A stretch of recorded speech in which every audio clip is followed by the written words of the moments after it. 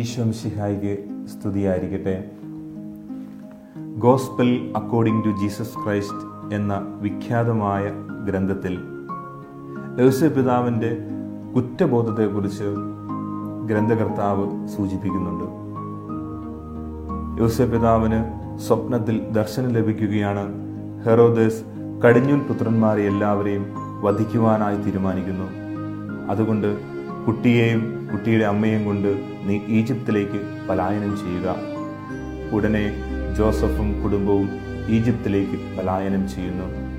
പക്ഷേ ആ രാത്രി മുതൽ ജോസഫിന് ഉറങ്ങാൻ സാധിക്കുന്നില്ല. കാരണം തനിക്ക് ലഭിച്ച ഈ ദർശനം മറ്റൊരു ആളോടും കൂടെ പറയുകയായിരുന്നെങ്കിൽ ഈ ഭൂമുഖത്ത് ഒരു കുട്ടിയെയും കൂടെ തനിക്ക് രക്ഷിക്കാമായിരുന്നു. ആ കടിഞ്ഞൂൽ പുത്രന്മാരുടെ എല്ലാം ധീനരോദനം ഇദ്ദേഹത്തിന്റെ കർണപുടങ്ങളിൽ മാറ്റൊലി കൊണ്ടപ്പോൾ ജോസഫിന് പിന്നീട് ഉറങ്ങാൻ സാധിക്കാതെ പോകുകയും ചെയ്യുന്നു. സ്നേഹമുള്ളവരെ, നിങ്ങൾക്ക് മുമ്പിൽ 25 നോമ്പിന്റെ ഈ നാളിൽ ഞാൻ ജോസഫിനെ ഇപ്രകാരമൊന്ന് വരച്ചു വെച്ചത്, പലപ്പോഴും നമുക്ക് നഷ്ടപ്പെടുന്നത് ആ നീതിമാന്റെ ഇങ്ങനെയുള്ള കുറ്റബോധമാണ്. നമുക്കിതുപോലെ കുറ്റബോധം ഉണ്ടാകുന്നില്ല എന്നതാണ് നമ്മുടെ വലിയ പരാജയം. ഞാൻ വയറ് നിറച്ച് അത്താഴം കഴിച്ച് സുഖമായി കിടക്കുമ്പോൾ എൻ്റെ അയൽവക്കത്തെ കുട്ടി പട്ടിണി കിടക്കുന്ന ചിന്ത എന്തുകൊണ്ടാണ് എൻ്റെ ഉറക്കത്തെ നശിപ്പിക്കാത്തത്?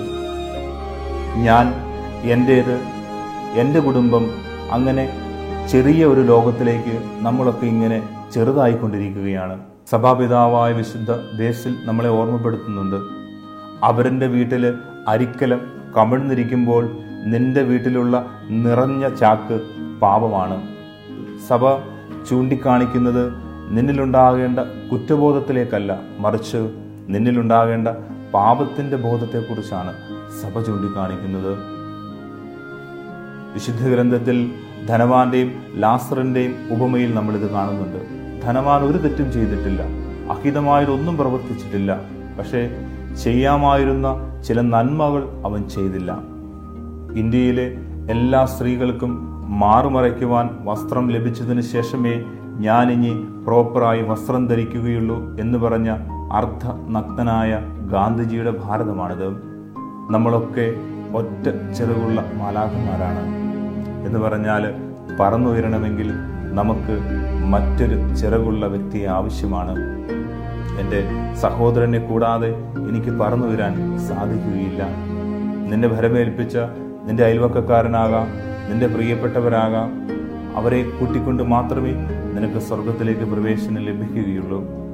കാരണം സ്വർഗത്തിന്റെ മുന്നിൽ ചെല്ലുമ്പോൾ ദൈവം കായീനോട് ചോദിച്ച ചോദ്യം ആവർത്തിക്കും, എവിടെ നിന്റെ സഹോദരൻ? ആമേൻ.